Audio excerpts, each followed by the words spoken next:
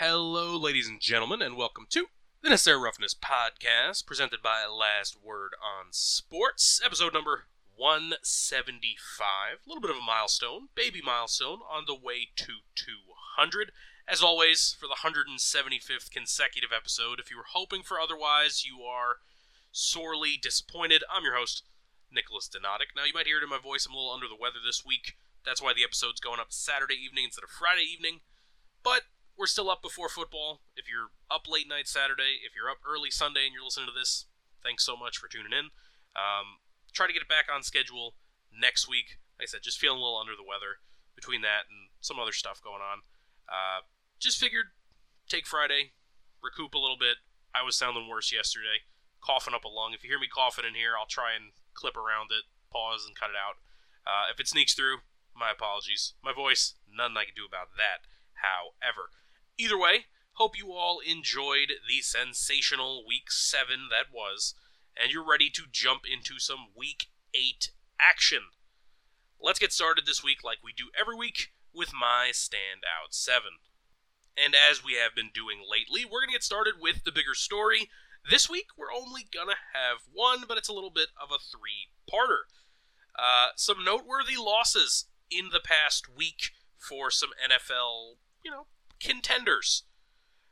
Bigger loss, the Bills' loss. Now, granted, the Bills played again on Thursday Night Football and won, and we'll get to that when we do the primetime wrap-up. But I'm talking about their loss to the New England Patriots in Foxborough. The Bills' loss on the road, the 49ers' loss on the road, or the Detroit Lions' loss, I was going to say demolition, on the road to Baltimore. Let's get started. Let's keep it, alphabetical. Where does 49er fit into that? We'll go with F, right? So we'll keep them second. Let's talk about the Buffalo Bills losing to New England on the road. And this is a weird one. The Patriots wind up scoring 29 points in this game. Oh, by the way, coming into the fourth quarter of this game, it's 16-10.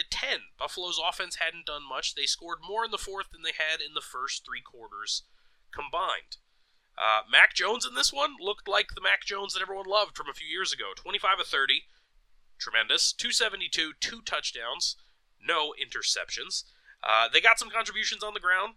Zeke Elliott and Ramondre Stevenson combined for 65 yards and a touch. Kendrick Bourne looked pretty good. Demario Douglas, 4 catches for 54, adding a 20-yard run. Stevenson chipped in 50 yards receiving out of the backfield.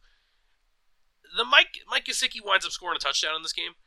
I'm not going to rip Mike Gesicki. I'm actually a Mike Gesicki fan. I don't really think that this signing has been that impactful. I don't know. I feel like this continues the trend of them trying, and look, he's only making $4.5 million contract stats per spot rack as per usual, but it reminds me of when they signed Jonnu Smith, and because presumably they're trying to emulate the successful offenses they had with 2 tight ends, and it just hasn't happened, right? I mean, you look at Jonnu Smith, his time in New England as a whole, 2 years, right? He played in 30 games, he started 19, he had 55 catches. Right? The year before he signed with them, he had 41. So what do we hit? 8 touchdowns. He had 1 as a Patriot. He already has 28 this year in Atlanta. He's not even the lead tight end. It's a similar role. Anyway, we don't need to dive too deep into this. Before we go on the Mike Gesicki thing, I think Gesicki's a good player. Hopefully it works out for New England. We're talking about Buffalo. We're here to talk about Buffalo. And the fact of the matter is, this Buffalo team is 4-3, and they're lucky to be 4-3. They could have easily lost to the New York Giants. And depending on how confident you are in Chris Godwin's reach at the end of that game against the Buccaneers with the Hail Mary, this team could be sitting at 3-5. I mean, how is that possible? This Buffalo team is tremendously talented. Somebody tell them. I mean, this is a rough one. And you take a look across the AFC, Now they're sitting a half game behind Miami. By the way, they've beat Miami their first matchup, so they did what they have to do. Worth noting also, Buffalo has played 8 games. They've played 5 games at home already. 5 games. Little rough. They're leading the pack right now in the wild card, so they don't necessarily have to worry about missing the playoffs. But, I mean, I don't know. We've talked before about rounding into form. You know what I mean? And the Kansas City Chiefs and how I'm not necessarily impressed with the way they've been playing either, but they're just winning games, and they're going to try and hit their peak or their stride as playoff time comes around. Maybe that'll be something similar for Buffalo, but the thing that Kansas City can lie back on and say, oh, by the way, they've won the Super Bowl twice with this same tandem, being Patrick Mahomes and Andy Reid. And Steve Spagnuolo. The Bills haven't done that. The Bills haven't achieved anything. Anything at all. Buffalo's leading in this game 25-22, and they let Mac Jones walk down the field and win the game. What are we doing? I mean, there was a point in this game I even jotted down that there was a big drop, I thought, by Dawson Knox, and then it comes out after the game Dawson Knox is injured, so I'm not going to bash him here.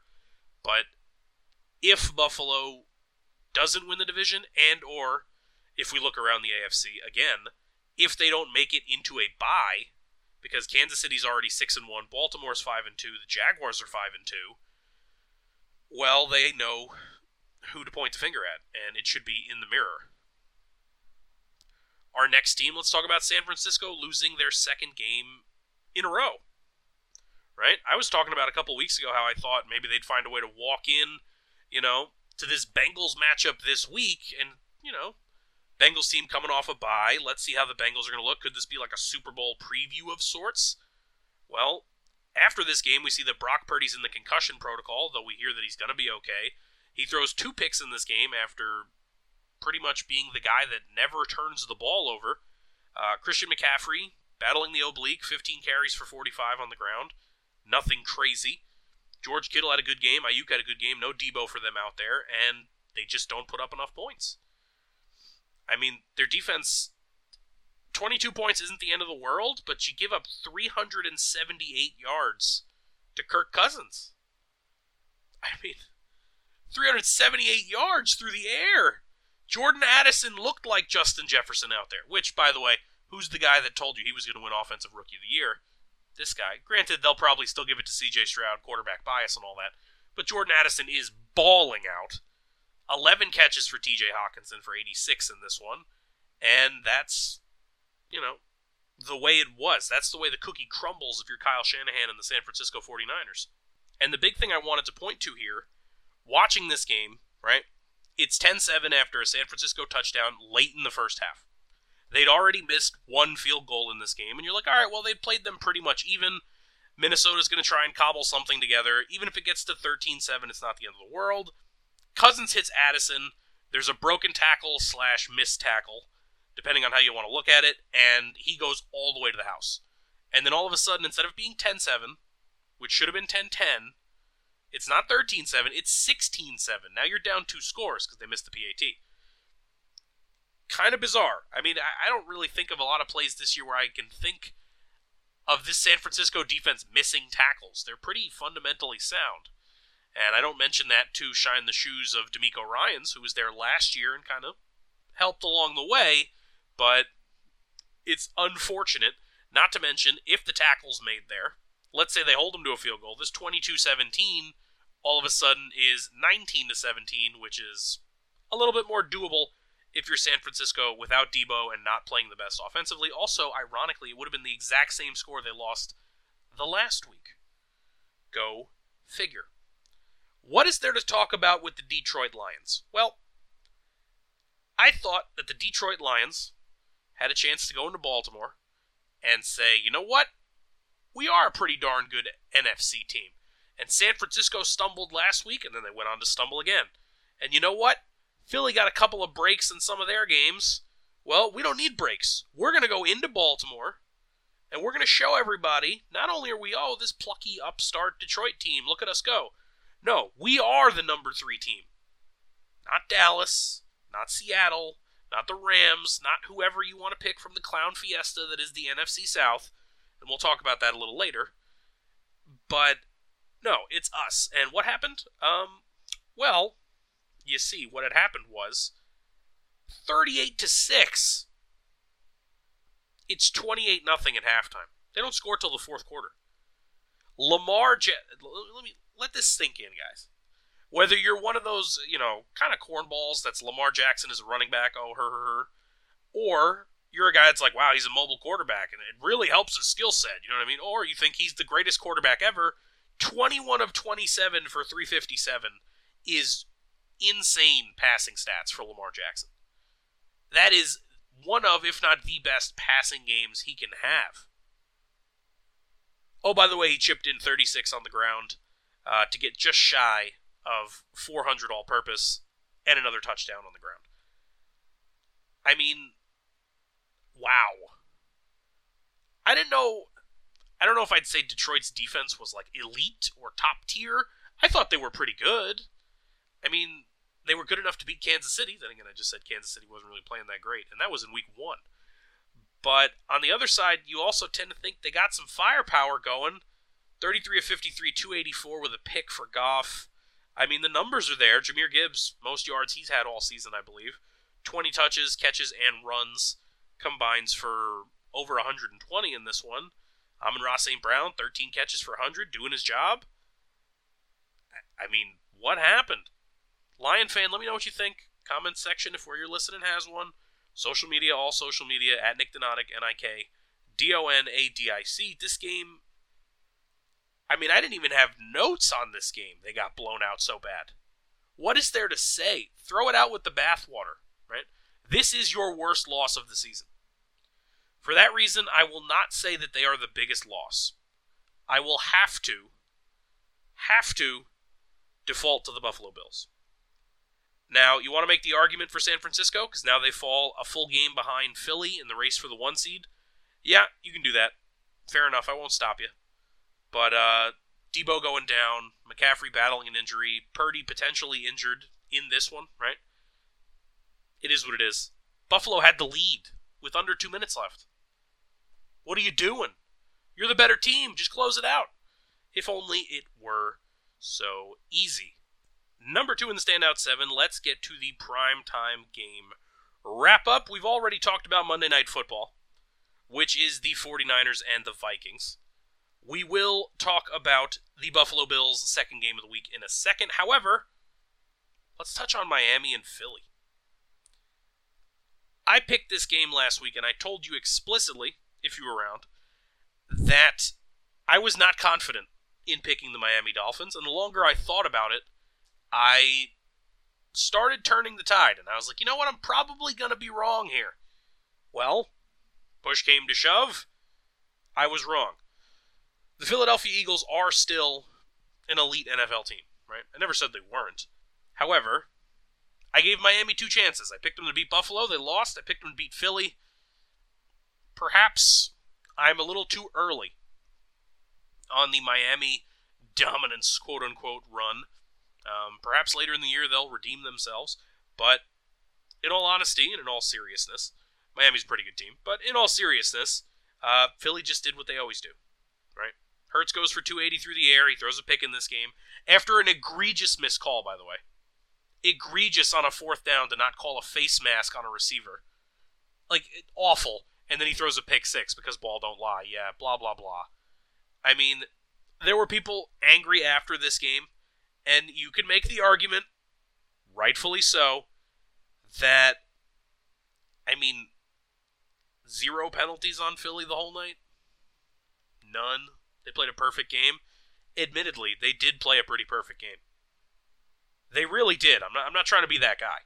Granted, like I said, the pick 6 and things like that, and they did give up 17, which is not crazy. But, it's 24-17 at one point here. Tua makes an awful read and throws into double coverage. Tush push later on, 4th and 1. Yeah. That was kind of icing the game. Huge game from A.J. Brown. Dallas Goedert chipping in. DeAndre Swift has been pretty darn good in his time as a Philadelphia Eagle behind a great offensive line with a good mobile quarterback and, everything you'd want as a running back. Not knocking the guy, just saying. Been a boon to his career aspirations. Not a great matchup. If you're going to beat Philly as the Miami Dolphins, you need to get out ahead and you need to force them to be a little bit more one-dimensional, right? Because they can stretch the field, but so can you. So if you can build that lead, like they're down at halftime in this game 17-10, and they're just trying to scratch and claw their way back, but Philly's just going to run the ball. They're just going to run the ball all over you. If it's 3rd and short, they're going to convert. If it's 4th and short, they're going to convert. If you look back in the off-season episodes, and I implore you to, you can scrub through, I talked about the tush-push or the brotherly shove, whatever you want to call it, the new age QB sneak, realistically, and how it needs some work in terms of from a strategic / rule standpoint. It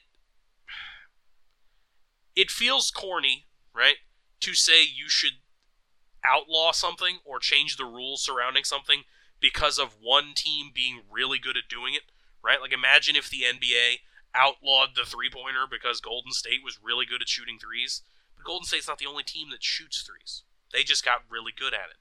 You want to make the argument, oh, but Tom Brady was really good at QB sneaks. Yeah, that's fair.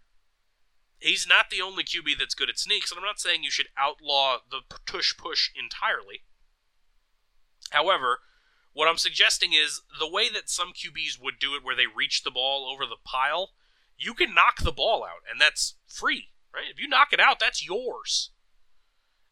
I don't see any level of risk aside from maybe injury. I mean, cross your fingers if you're an Eagle fan. We saw, I believe it was the Giants. It was somebody that got hurt shoving in the back or being shoved in the back via the tush push. Even then, there's no more risk than a normal QB sneak in that situation of just bodies falling on top of you. The defense seems to be at a pretty significant disadvantage, and I don't know. I don't know what the NFL is going to do. I don't think they're going to do a darn thing, if I'm being completely honest with you. But I would understand if they did. Like I said, if it was something where you're not allowed to immediately engage in pushing the ball carrier unless they're, taking it from a further back vantage, right? Where you'd be almost setting it up to be a direct snap to the running back, or if you want to use your QB like Jalen Hurts, sort of from a pistol perspective instead of directly under center where you're immediately getting that leverage. Like I said, it would be lame if you're an Eagle fan because Jalen Hurts has abnormally strong legs for a QB. Everybody knows about it. And, you don't see teams like the Baltimore Ravens doing it with Lamar Jackson. It's not something every mobile QB can do. Maybe it's just something that is uniquely his skill set, and one day we'll find somebody else who could do it, or they'll dream up something that could stop it. Because, even a Polamalu sort of jump over the top thing, even if you know it's coming, you got to have perfect timing to pull that off and not be off sides. Do you want them to be pushing in the backside of the D lineman now? Or, what are we doing? Right? The whole thing's a little bizarre. And I feel like it comes on the back of what we already saw last year that I discussed during our playoff push episodes, where plays are getting allowed to go longer, right? Longer and longer and longer, where a player looks like his forward progress is stopped. Oh no, here comes a random teammate to push him. Oh, but here comes the linebacker to push the defender as well. The play's over. We're not playing rugby. We're playing NFL football by American football rules. It's a little weird. Why am I ranting about this? Just because it's a little obnoxious. It's a little obnoxious. Either way, tremendous win by Philly. Not the worst loss by the Miami Dolphins. Sometimes you're just not as good as the other guy. You take a look at the way I talked about some of these other losses in number 1 here in the Standout 7. I think you can make an argument there is a difference. Miami is facing Philly, the defending NFC champion. Buffalo's facing New England on the road. They don't even know if Mac Jones is going to be their starter within a month, right? Detroit facing Baltimore. you could say is similar. However, they got blown out. This wound up a 2-score game, but I wouldn't say that Miami got blown out. They were in it for the bulk of this game. They kept it competitive for the bulk of this game. And if you're a Dolphin fan, you're probably yelling about the penalties right now. And then you have San Francisco. They lose a close game. That's a bad loss. That's not defensible. Come on. Lose to Minnesota. Minnesota is trying to pull off something that is not really done in terms of salvaging their season. Good win for the Eagles over another competitor. Another contender, I should say. That brings us to Thursday Night Football.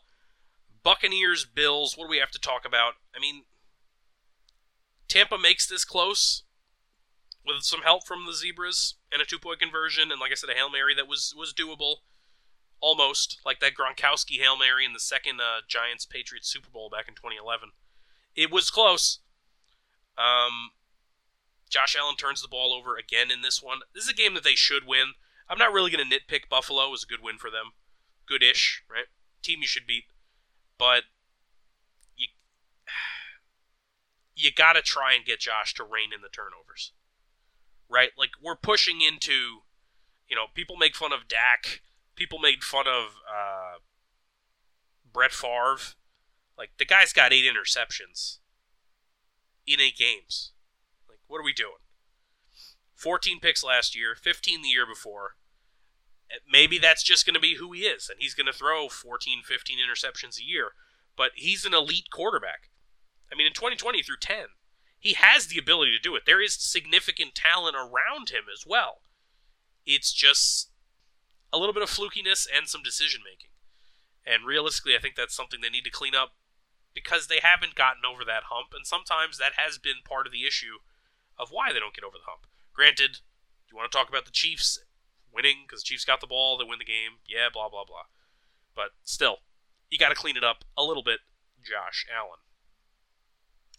Number 3 in the Standout 7, I want to talk about the Raiders. Why? Because the Raiders lost to Tyson Bagent. 21 of 29, a $162 and a touch, and he ran for 24 yards. They gave up 30 points to a backup quarterback-led Chicago Bears team. With Deonta Foreman. Deontay? Apologies. Let's go Deontay. Deonta Foreman as their lead back. Deonta Foreman was pretty good last year in Carolina. I mean, he's not a bad running back. But what's going on, Raiders? And then the thing that is intriguing to me is they don't have Garoppolo for this game. Okay, it happens, right? I think we said last week he was listed as concussion protocol, which I'm reading directly from the NFL website. That's what he was listed as. He didn't have a concussion. He had a back problem, right? Didn't he leave with a back injury? I don't know why it said that, but it dawned on me after the episode. Either way, so they go with Brian Hoyer in this game. Now, Raider fan, you tell me, comment section, social media, you know the deal. Why is this game any different than the other game where they went with Aiden O'Connell? I don't understand. Aiden O'Connell in that other game, 24 of 39, 238 and an interception. Not tremendous, but not bad, and that was against the Chargers. This is the Chicago Bears. O'Connell comes in, admittedly throws another pick, 10 of 13, 75 yards and a touchdown. Brian Hoyer's barely over 50% completion percentage, 17 of 32, a $129, and 2 picks. What are we doing? Like, I don't get it. Josh Jacobs gets the ball on the ground 11 times for 35 yards. Obviously, against a backup QB, you're going to try and stuff the run, and they did their job. We talked about Devontae Adams the week before, talking about how he needs his stats. He needs his stats. He doesn't care about winning. Well, he had 7 catches for 57 in this one, and your team lost. So, I don't understand. And realistically, the reason I'm bringing up the Raiders is because, unbeknownst to the Raiders, I would argue, they're certainly in the thick of it in the AFC wildcard.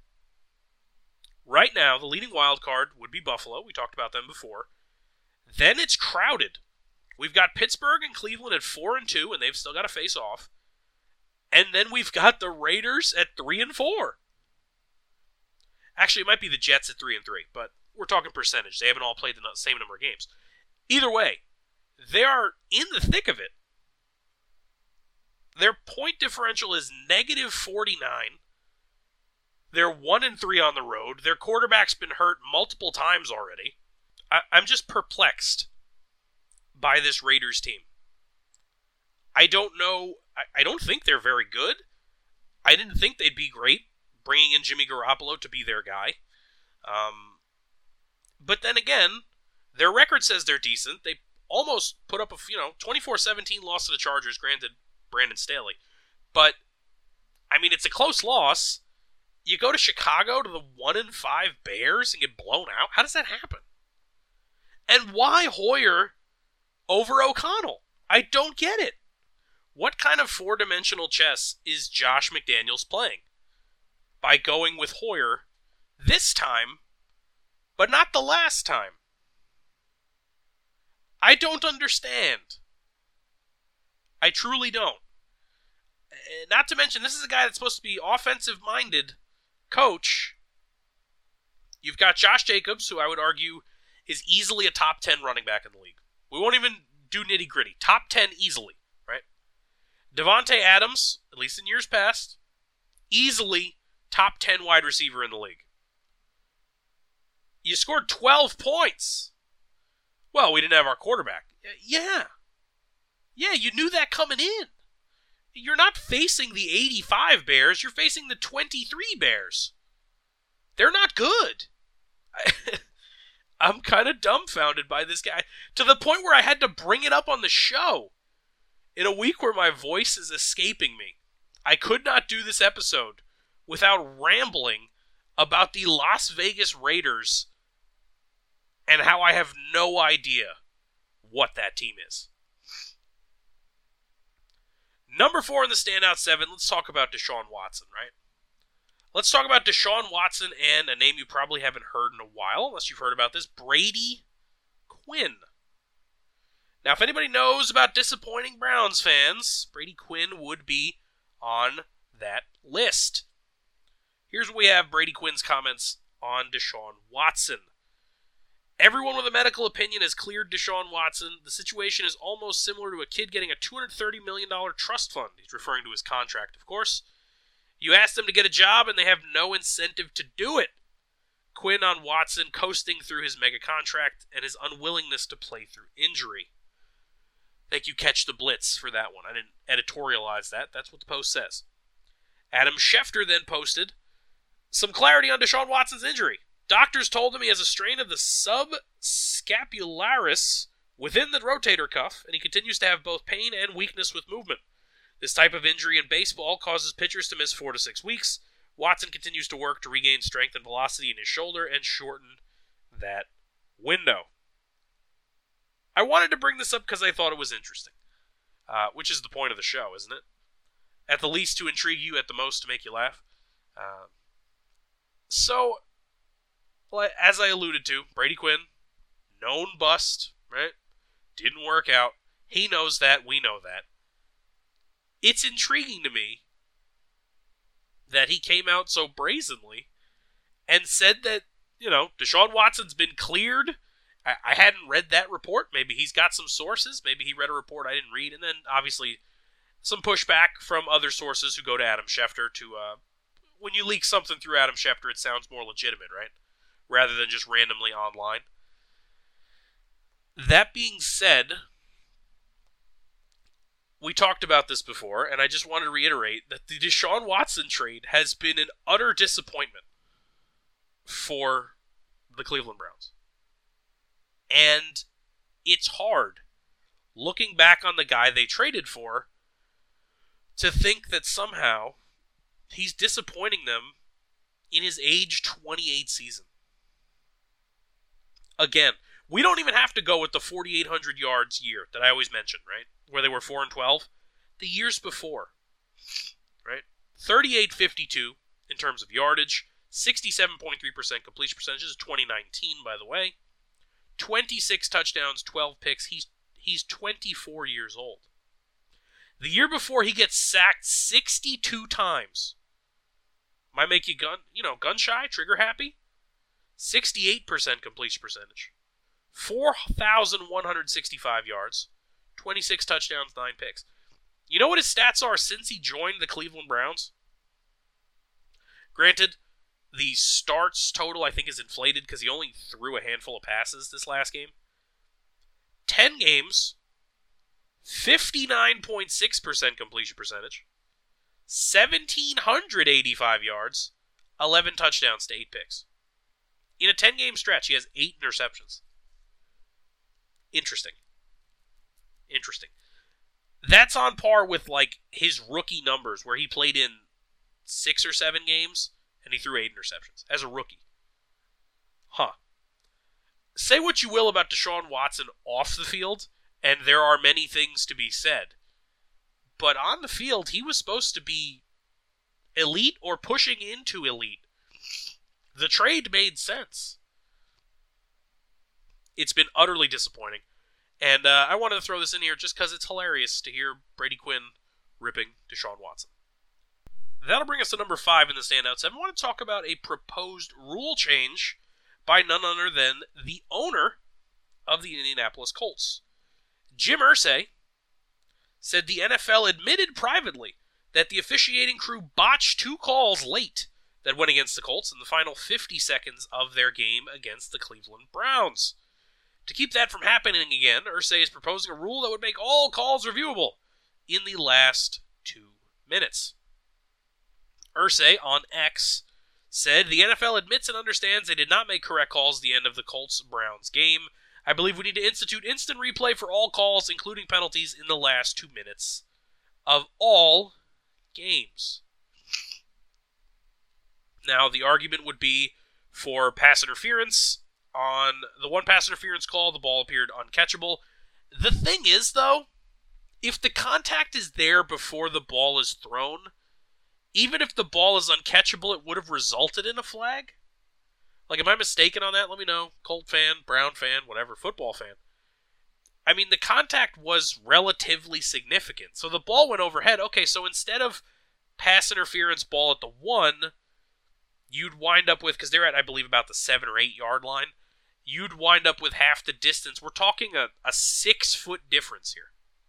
And I realize it's the red zone. 6 feet is meaningful. I get it. But we're hemming and hawing, and that's really not necessarily, I don't know. I think it's a little obnoxious. Additionally, Tom Pelissero saying the NFL communicates with teams on a weekly basis about various calls. Officials are prohibited from commenting publicly on those discussions. That would be team officials, not referees. Now, a team owner has publicly said the league admitted to officiating mistakes. Stay tuned.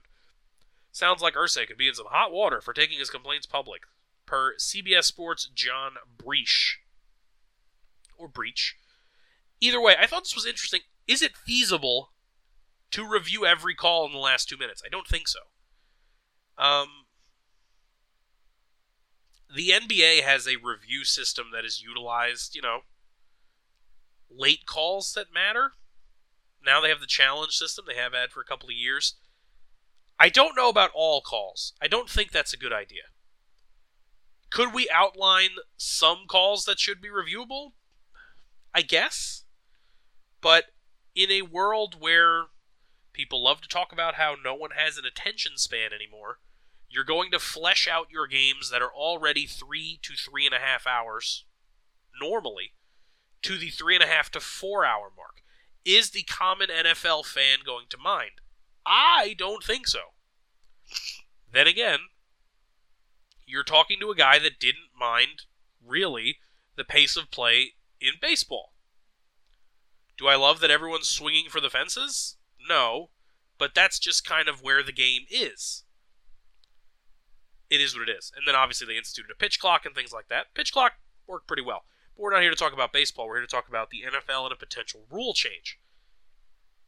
This would have changed significant moments in NFL history. Now, here's the question I have. Is it only if the flag is thrown? Because He calls for all calls, including penalties. Now, notably, in my opinion at least, that would not include a non-call like happened in the Rams-Saints game. That was a no call. So would you then again be opening the door to challenging to add a penalty? Or reviewing, I should say. Right? We had the pass interference reviews for a little while there. I thought it was a decent idea. Got rid of it pretty quick. I think on this show we even talked about potentially, why don't you have a flag for normal play call reviews and then another flag, like a blue flag for penalty reviews? Okay. I don't think we'll wind up in a place where Irsay can get enough people on his side to pass a review every call in the last 2 minutes. Because it grinds the game to a halt. And sometimes, honestly, the NBA still suffers from this. It still sometimes suffers from the last 2 minutes taking 5 ever in a day. The NFL has it sometimes as well, but big NBA games, it happens significantly. I don't know. Let me know what you guys think. Would you be in favor of reviewing all calls? That's a lot. That's a big ask. Number 6 in the standout 7. I just want to look at the NFC South. Excuse me. And I just want to talk about what we're looking at here. The NFC South, as we stand right now, entering our Week 8 of action, we have the Carolina Panthers, winless, utterly in the tank. Got it. Okay, 0-6. We have the division leader, Atlanta Falcons, at 4-3. Then we have Tampa Bay and New Orleans at 3-4 each. Throw a dart at a board for who you think is going to win this division. It is utterly up in the air. And the fascinating part, looking at some of the statistics, is how similar some of the things they're dealing with or they're going through here are. For example, passing yards by their starting quarterbacks. Now, there is a discrepancy because there is a little bit of yards on Jameis Winston, and I think Taysom Hill completed a couple of passes. Starting QBs. Derek Carr has 1,600 yards. Baker Mayfield has 1,600 yards. Yes, actually. Desmond Ridder has 1,630 yards. How? How do you all wind up with spitting distance? Like, that's just kind of bizarre. I don't know, I just want to throw that in there. Either way, the reason I bring it up is because they're clustered around, and it is so clear that they're going to be, whoever wins this division is going to be the 4 seed, right? Is that me going on a limb here? Are you expecting a San Francisco collapse or a Detroit collapse or a Philly collapse? Those teams will likely win their divisions, and they will win their divisions with a better record than any of these teams. They're probably going to be around 500 like they were last year. I don't know. I just wanted to put it out there because we're getting towards the mid-season point, and really I'll advertise to you that we're going to do our mid-season recap in episode 177 when we get to Week 10. That's what we did last year. And we'll talk mid-season awards and all that. But in trying to get ahead and doing some prep work for that, I have no idea who's going to win this division. Obviously, with the recent arrest as well of New Orleans Saints Chris Olave, who is a stud young receiver, it throws it even more into chaos, right? Even more. Not to mention, if there will be trades at the deadline, Mike Evans' name was kicked around there a little bit. Atlanta could be the team. I could see that happening. Last year, they were almost the team. Desmond Ridder turned the ball over a little too much. He turned the ball over a little too much this past week alone. And that's going to be a little bit of a bugaboo for them if they're going to... I don't think they should bench Ridder or anything, but if this is going to be his team for the year and they won that game, they're going to have to deal with the turnovers now and again. Number 7 in the standout 7, let's just wrap up and move on. Couldn't get through the show. We didn't mention it earlier. It slipped my mind, actually, that Kevin Byard of the Tennessee Titans was dealt to the Philadelphia Eagles.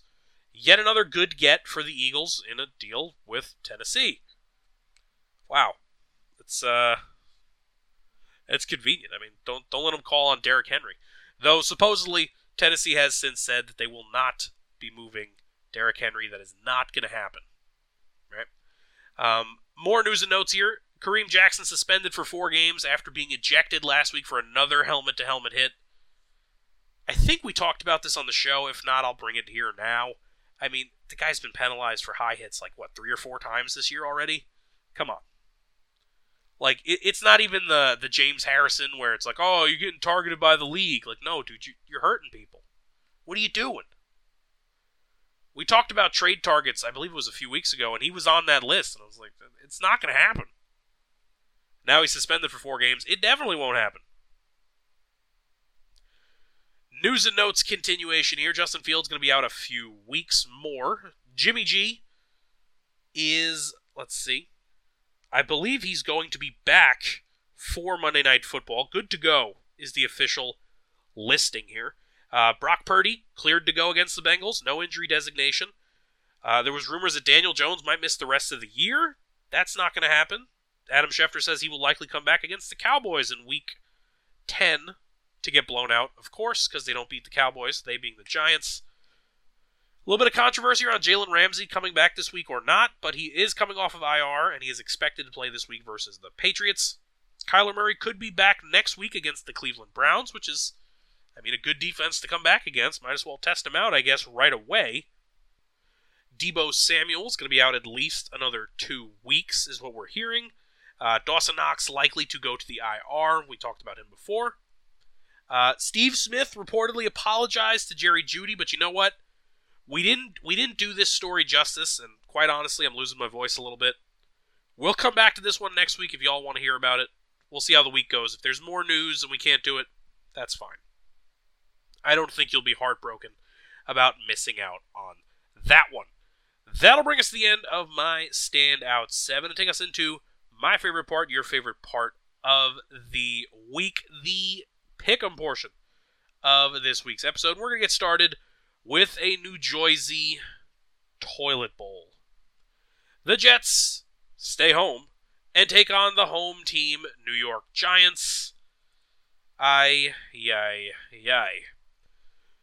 p.m. kick from East Rutherford, New Jersey. The Jets are going to be without offensive lineman Joe Tippmann with a quad, doubtful wide receiver Irv Charles with a shoulder, questionable wide receiver Randall Cobb with a shoulder, D lineman Will McDonald with a back, and DB Michael Carter II with a hammy. That's for the Jets, of course.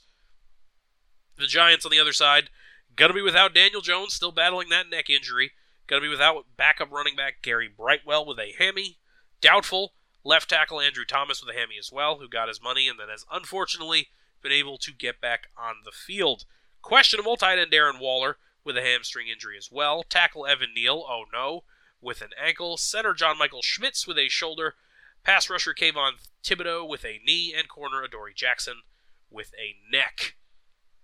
This is a weird one to pick, because a few weeks ago, might have been last week even, I was giving the Jets their roses and saying, you know what, they made it through this tough stretch. They did it with their backup quarterback. They played remarkably well. They beat the Bills. They beat a couple other teams. They played Kansas City close. It's impressive, right? But then, you got to remember also it's the Jets, right? So they're going into a game against the Giants that they should win. The Giants are without their quarterback. The Giants are without their left tackle. Might be without their starting tight end. Would it not be on brand for the New York Jets to find a way to lose this game? However, immovable object versus unstoppable force, it would also be on brand for the New York Giants to lose this game. Granted, the Giants did beat the Jets. What was it, when they played in 11? I'm not sure who won in 15 or 19. It doesn't matter to you, and it doesn't matter to me. I'm not looking it up. It has no bearing on this matchup, other than to say that these teams can trade with each other. Oh, tremendous. Trade as in win one, not trade as in literal trade. But I digress. Tyrod Taylor has looked decent with the Giants offense. They almost beat the Buffalo Bills. And they're coming off of a win over the Washington Commanders, who I think are a decent team in the NFC, arguably a wild card contender. Do I think the Jets are going to win this game? They should. They realistically should. Will Brian Daboll somehow be able to win the battle of wits with Robert Saleh, or Coach Roberto Salad, as I like to call him? I don't think so. I was leaning Big Blue, but I'm going to take the Jets. I was leaning Big Blue until I saw Waller on the injury report with Thibodeau. Thomas isn't going to go. You know what? It won't shock me when they lose, but give me the Jets to win this one at home. On the road, actually, technically, but whatever. Nobody outside the tri-state area cares about this game. Let's be frank. Next, we've got an interesting matchup as the Jacksonville Jaguars head to not Heinz Field to take on the Steelers. Jaguars going to be without wide receiver Zay Jones with a knee injury and corner Gregory Jr. with a hammy. Questionable for them in this one, Trevor Lawrence with a knee injury. Two offensive linemen, Walker Little and Brandon Scherf, with a knee and ankle respectively, as well as two DBs, Tyson Campbell with a hammy and Andre Sisco also with a hammy. Steelers listing just three as questionable, all corners. James Pierre with an ankle, Joey Porter Jr. with a calf, and Levi Wallace with a foot. This could be a gritty, dirty, ugly game, and Pittsburgh finds ways to win those games pretty frequently. However, I'm on the Jags train, have been since the beginning of the season. Give me the Jaguars to win this one on the road. Next, we've got an NFC East rematch. Yes, already. The Eagles head to the DMV to take on the Washington Commanders. Eagles going to be without corner Bradley Roby with a shoulder injury. Questionable for them, D-lineman Jordan Davis with a hammy. Commanders going to be without guard Sadiq Charles with a calf and linebacker Cody Barton with an ankle injury. Questionable wide receiver Curtis Samuel with a foot. I think Philly's going to win this one. I wouldn't go so far as to say Philly's got a little bit of a chip on their shoulder this year, but the Commanders showed that they can run with them in Philly. Commanders coming off of, kind of an embarrassing loss for a team that should be looking to be a playoff contender, in my purview. Embarrassing to lose to the New York Giants. Embarrassing even more to not put up 10 points against the New York Giants. A team that the Cowboys beat 40-0. That being said, Philly, at the end of the day, is just a better team. Give me the Eagles to win this one on the road. Next, we've got a little bit of an interesting one here. The LA Rams head to Jerry World to take on the Dallas Cowboys. The Rams going to be without tight end Hunter Long with a hamstring injury. Questionable wide receiver Ben Skoranek with an Achilles, offensive lineman Rob Havenstein with a calf, and linebacker Ernest Jones with a knee. Cowboys, questionable tackle Tyron Smith with a neck injury. I might surprise you here. I'm going to take the LA Rams to win this game on the road. I think this one could turn into a weird shootout. I'm thinking somewhere in the neighborhood of 35-31 sort of thing. There will be points in this matchup, right? And I think with Kupp and Nakua both there, you know what? Let's see if the Rams can't put up some points and beat the Dallas Cowboys on the road. Not to mention, with Philly looking a little vulnerable, the Dallas Cowboys got to find a way to put themselves in a not advantageous situation, right? That's just what they do. So what better way to do that than to lose at home to the LA Rams?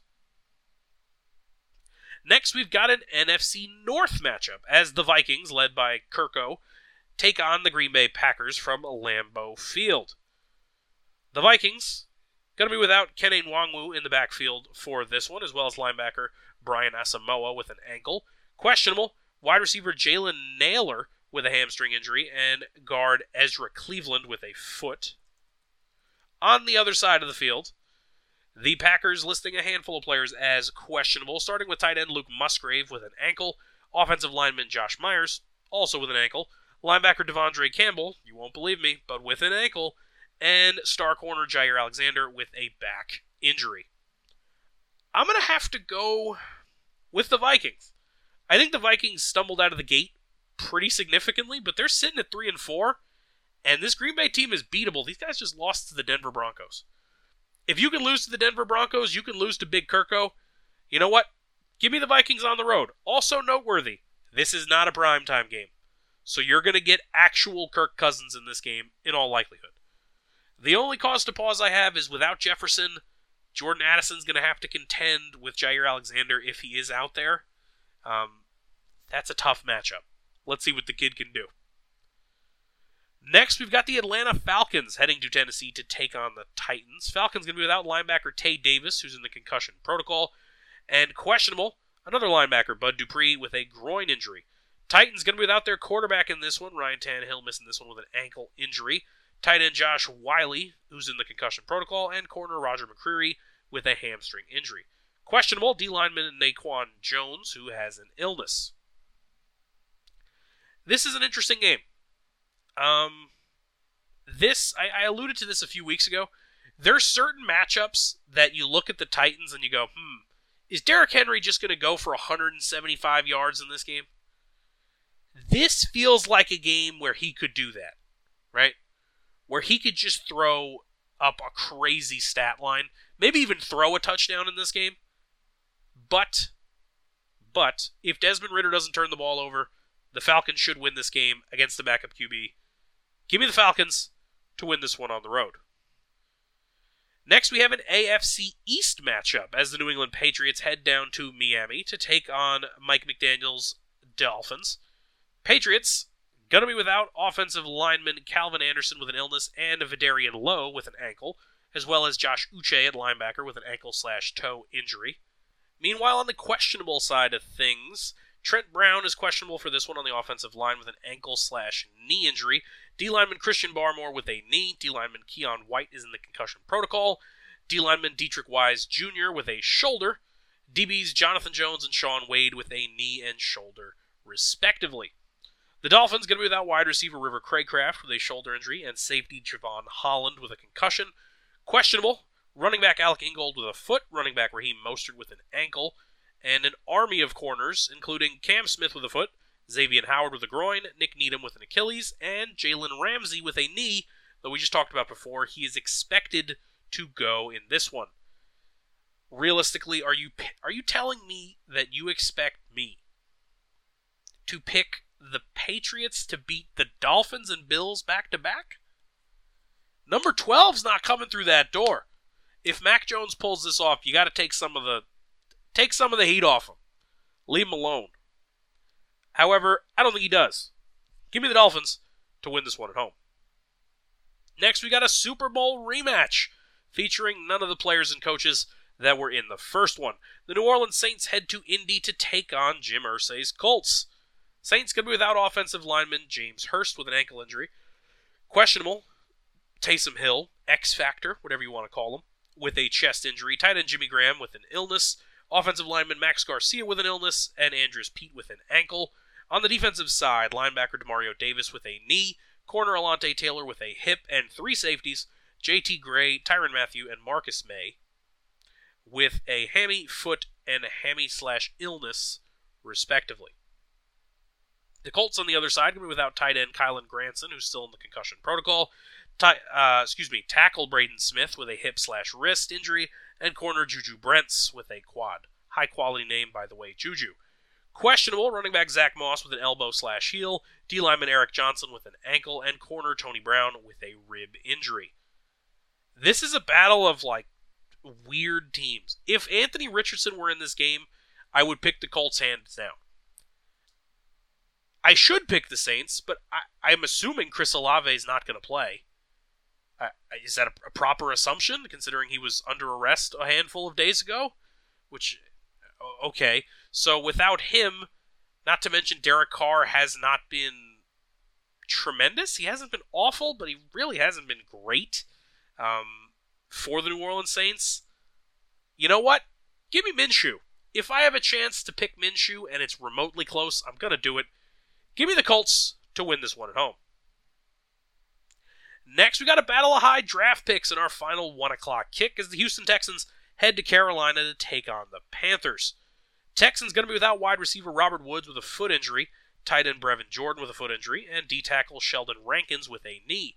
Questionable, wide receiver Xavier Hutchinson with a foot, tackle Titus Howard with a knee/hand, and D-lineman Hassan Ridgeway with a calf. Panthers going to be without safety Von Bell with a quad, wide receiver Laviska Shenault with an ankle injury. Questionable offensive lineman Taylor Moton with a knee. Outside linebacker Camus Grugier-Hill with an illness. Linebacker Brian Burns with an elbow. Frankie Louvu with a hip. And safety Xavier Woods with a hammy. I would say so far this season it's not really close who's played better. I don't know if I'd necessarily say it's due to a better supporting cast either. I think it might just be a little bit of coaching and a little bit of scheming. I'm going to take the Texans to win this one on the road and improve to shockingly 4-3 on the season and drop the Panthers down to 0-7. Next, we move into the mid-afternoon slate. Our lone 4:05 kick is between the Cleveland Browns and the Seattle Seahawks. Riveting, I know. Cleveland going to be without Deshaun Watson, who's battling that shoulder injury we discussed earlier. Questionable, running back Jerome Ford with an ankle. Wide receiver Marquise Goodwin with a back. Tackle Jedrick Wills Jr. with a foot/ankle. And linebacker Sione Takitaki, all-time name, with a hamstring injury. Seahawks going to be without running back Kenny McIntosh with a knee. And nose tackle Austin Folu with a knee injury as well. Doubtful, guard Phil Haynes with a calf. Questionable, wide receiver Tyler Lockett with a hammy. And safety Jamal Adams with a knee injury. The Browns' defense is really good, I think, sometimes. P.J. Walker's not bad. The injury to Jerome Ford gives me a little cause to pause, not to mention this game is in Seattle. I'm going to take the Seahawks and Geno Smith to piece together enough points, along with Kenny Walker grinding out some possessions to win this one at home. Next, we've got a Super Bowl rematch from a long, long time ago and what could be a Super Bowl preview from this year. Our first game in the 4:25 slate, the Cincinnati Bengals, fresh off their bye, head to Santa Clara, California, to take on the Niners. Bengals going to be without running back Chase Brown with a hammy and linebacker Akeem Davis-Gaither with a knee.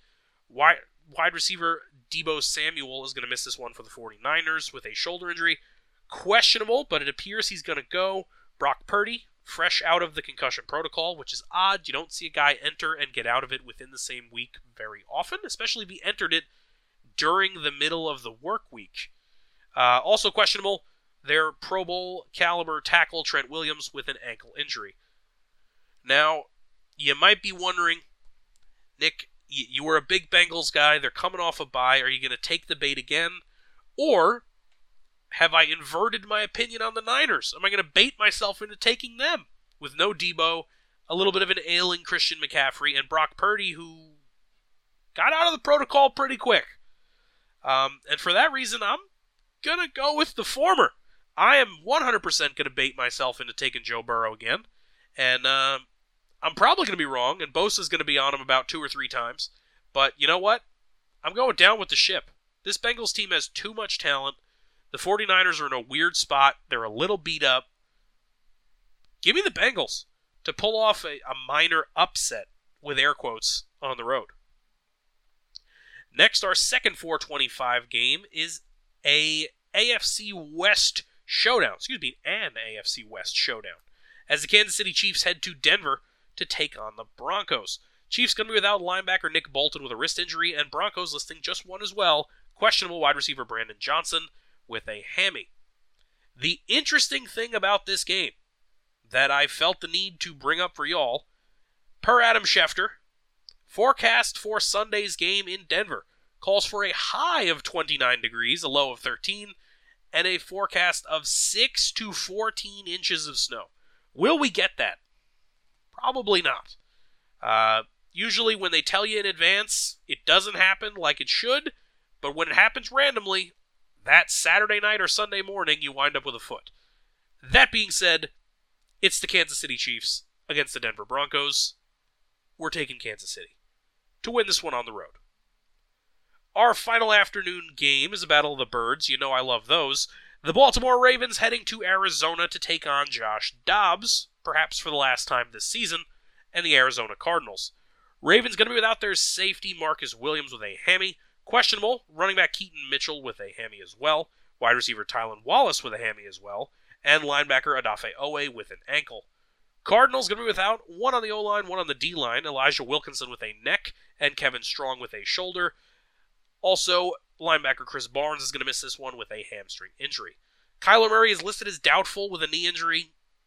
I don't think he's going to make an appearance in this one, but you never know. Questionable, wide receiver Greg Dortch with an ankle, corner Antonio Hamilton with a groin, and safety Jalen Thompson with a hamstring injury. Baltimore just beat up the Detroit Lions, which means if they keep to their pattern, they'll win this game by about 4, but I still got them winning this one on the road. Next, we move into the prime time slate. Unfortunately, for everyone, our only game on Sunday night, is an optimistic casting. The Chicago Bears taking on the LA Chargers from Los Angeles. 2-5 versus 2-4. What could go wrong? The Bears going to be without Justin Fields, still battling that thumb injury, as well as O-lineman Nate Davis with an ankle, and 2 DBs, Jaquan Brisker and Terrell Smith, who are both listed as having an illness. Questionable O-lineman Dan Keeney with a knee, and DB Eddie Jackson with a foot. Chargers on the other side, questionable. 2 wide receivers, Jalen Guyton with a knee and Joshua Palmer with a knee, as well as tight end Gerald Everett with a hip injury. On the defensive side, Otito Ogbonnia with a knee injury, safety Alohi Gilman with a heel, and DB Dean Leonard with a hammy. I'm not taking the Bears, guys. I'm not doing it. I can't. I mean, as much as Tyler Bagent has a little bit of that chutzpah to him, a little bit of that Minshew magic, if you will, a random meh player who just finds a way to pull some stuff together, it's not going to be enough. There's no way, right? I will give you a hot take right now. If the Chargers lose in prime time at home to the Chicago Bears, Brandon Staley should not have a job by the end of the year. You could make the argument he shouldn't have a job by Thanksgiving if that happens. I'm just saying, folks. Is anything I just said inaccurate? What has he done to inspire confidence in you, the Charger fan? Who do they have after the Bears? The Jets. If you lose to the Bears, you can lose to the Jets. Then they have Detroit. If this team's sitting at what are they? I said they were 2-4. If they're sitting at 3-6, no way. What's the point? Move on. Either way, I don't see it happening. I think they'll win a couple of those games. Well, no, they might be 3-6. They 4-5. Who knows? Give me the Chargers to win this one at home in prime time. Then Monday Night Football, 8:15 from Ford Field in Detroit, Michigan. The Las Vegas Raiders take on the Detroit Lions, and I'll be darned, we have a Monday Night Football. Oh no, we always have the Monday Night Football injury report. I'm thinking of Thursday Night Football. The Raiders going to be without linebacker Divine Diablo, all-time name, with an ankle. Questionable linebacker Curtis Bolton with a knee. Tough week to be a linebacker named Bolton. Nick Bolton going to miss the game. Curtis Bolton might miss his as well. Corner Nate Hobbs with an ankle, and their kicker Daniel Carlson also questionable with a groin injury. Kind of don't want any lower body injuries if you are a kicker. Lions going to be without their starting running back David Montgomery with a rib injury, though the way Jahmyr Gibbs played last week, albeit in a loss. Not sure he'll be the starter when he gets back. Also going to be without offensive lineman Jonah Jackson with an ankle. Doubtful, center Frank Ragnow with a toe/calf. Questionable, another lineman in Vaitai with a back injury. D-lineman Benito Jones with an ankle, as well as Josh Paschal with a knee. And linebacker Malcolm Rodriguez with an ankle injury. I can't make heads or tails of the Raiders, just like I can't make heads or tails of the NFC South. I'm going to take Detroit to bounce back from an awful loss with a win at home. I mean, come on. Even if Jimmy G's back, what is that supposed to do for me? Really? What is that supposed to do for me? If they give up 28, if they give up 28 in the first half again, we're going to have real problems with the Detroit Lions. And they're going to be opening the door potentially, to a Vikings team that's not as dead as they look with their star receiver on IR and rumors about their QB. Keep piling on the lead. Detroit wins this one at home. Next, we have our Thursday Night Football game for Week 9. The Tennessee Titans head to Pittsburgh to take on the Steelers. Unclear if Ryan Tannehill will be able to go in that one. I'm not sure it necessarily matters to me. I'm going to take Pittsburgh to win this one at home. First of all, they're at home. Second of all, on short rest, potentially the backup QB. They're good at forcing turnovers. They're good at rushing the QB. Pretty good at stuff in the run, I think, sometimes when they commit to it. I don't think Tennessee's going to be able to pull it off. Not to mention George Pickens is quietly kind of not bursting out. I don't know if I'd go that far, but kind of blossoming a little bit when they can get the ball downfield, when Matt Canada isn't, stoically watching them succeed with a play call that was not his. Give me Pittsburgh to win this one at home.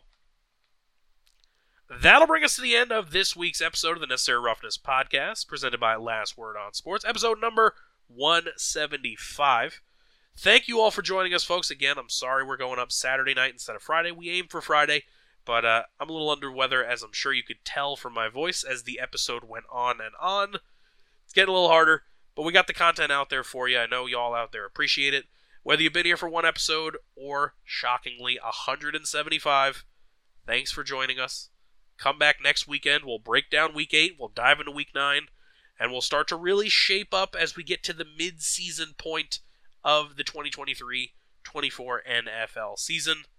As always, folks, I'm your host, Nikolas Donadic, signing off.